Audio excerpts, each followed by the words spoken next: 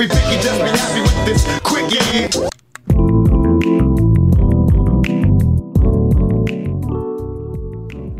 You know, here on the Nucks Misconduct Network, we can't always just say nice things about the Vancouver Canucks and not give anybody else some love. That's why I gave Rick Bowness some love last week. Shout out Rick Bowness, go win a fucking cup. And that's why I got to give some love to a couple of other coaches that made it to the conference finals. One who I've always been a fan of, and one who I was wrong about. Yeah, I'm wrong sometimes. I'm Trevor Beggs. You're listening to The Quickie here on the Nucks Misconduct Network. Make sure you go subscribe to that network. Go get a little bit of Nick Bondi, host of Power of the Towel. Canuck guest on every week. Sipping on a 40 with Kyle Bowen, Silky and Filthy, Puck Talking Bullshit with Kyle and myself, and of course this, The Quickie. Now, I think going into last night's game between the Islanders and the Tampa Bay Lightning, I think most people already had the Islanders written off, and you might still do. And that's fine, because Tampa Bay is a much better hockey team. For fuck's sakes, there was something that ended up online today from The Athletic. Michael Rousseau, Minnesota Wild beat writer, great writer.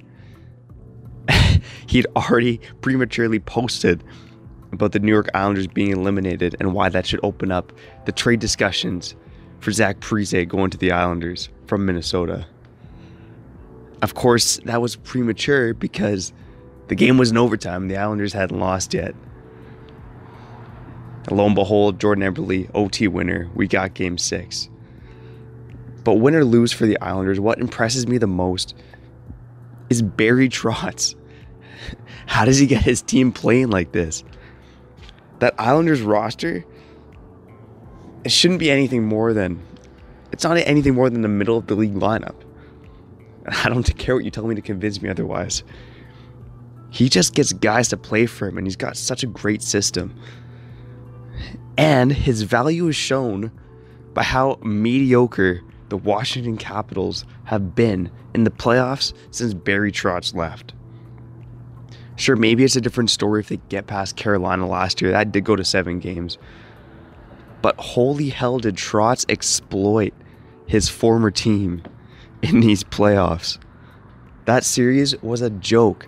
They took a 3-0 lead, cleaned up the series in 5 games. You really have to wonder, how the fuck did Washington ever let this guy go? And would they have had more playoff success over the last 2 years if Barry Trotz just remained as head coach? That still has to be one of the most mind-boggling coaching decisions of all time. And it's shown by the fact that Reardon is no longer coach of the Washington Capitals, while Barry Trotz is coaching this ragtag bunch of New York Islanders to Game 6 of the conference final. Now, the other big puzzling coaching decision was the Vegas Golden Knights with their decision to fire Gerard Gallant earlier this season. I know Vegas was on a little mini losing streak. I think they lost 4 games in a row. They were on the precipice of the playoff picture. But I just thought that was one of the strangest coaching decisions that I've seen, well, since Trotz was fired or let go by the Washington Capitals. But you got to give Pete DeBoer credit, and I will, because I ripped that coaching decision at the time. Because Pete DeBoer came in, and he didn't do anything differently from what Gerard Gallant was doing for the Vegas Golden Knights. That team still plays the same way. They're fast, they're annoying, they don't give up a lot.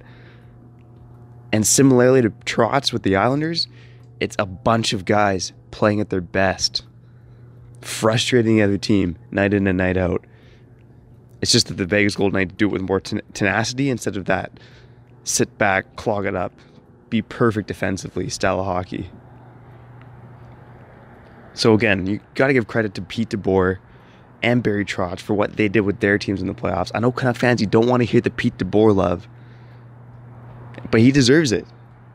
He really does deserve it. Gerard Gallant probably deserves another NHL opportunity.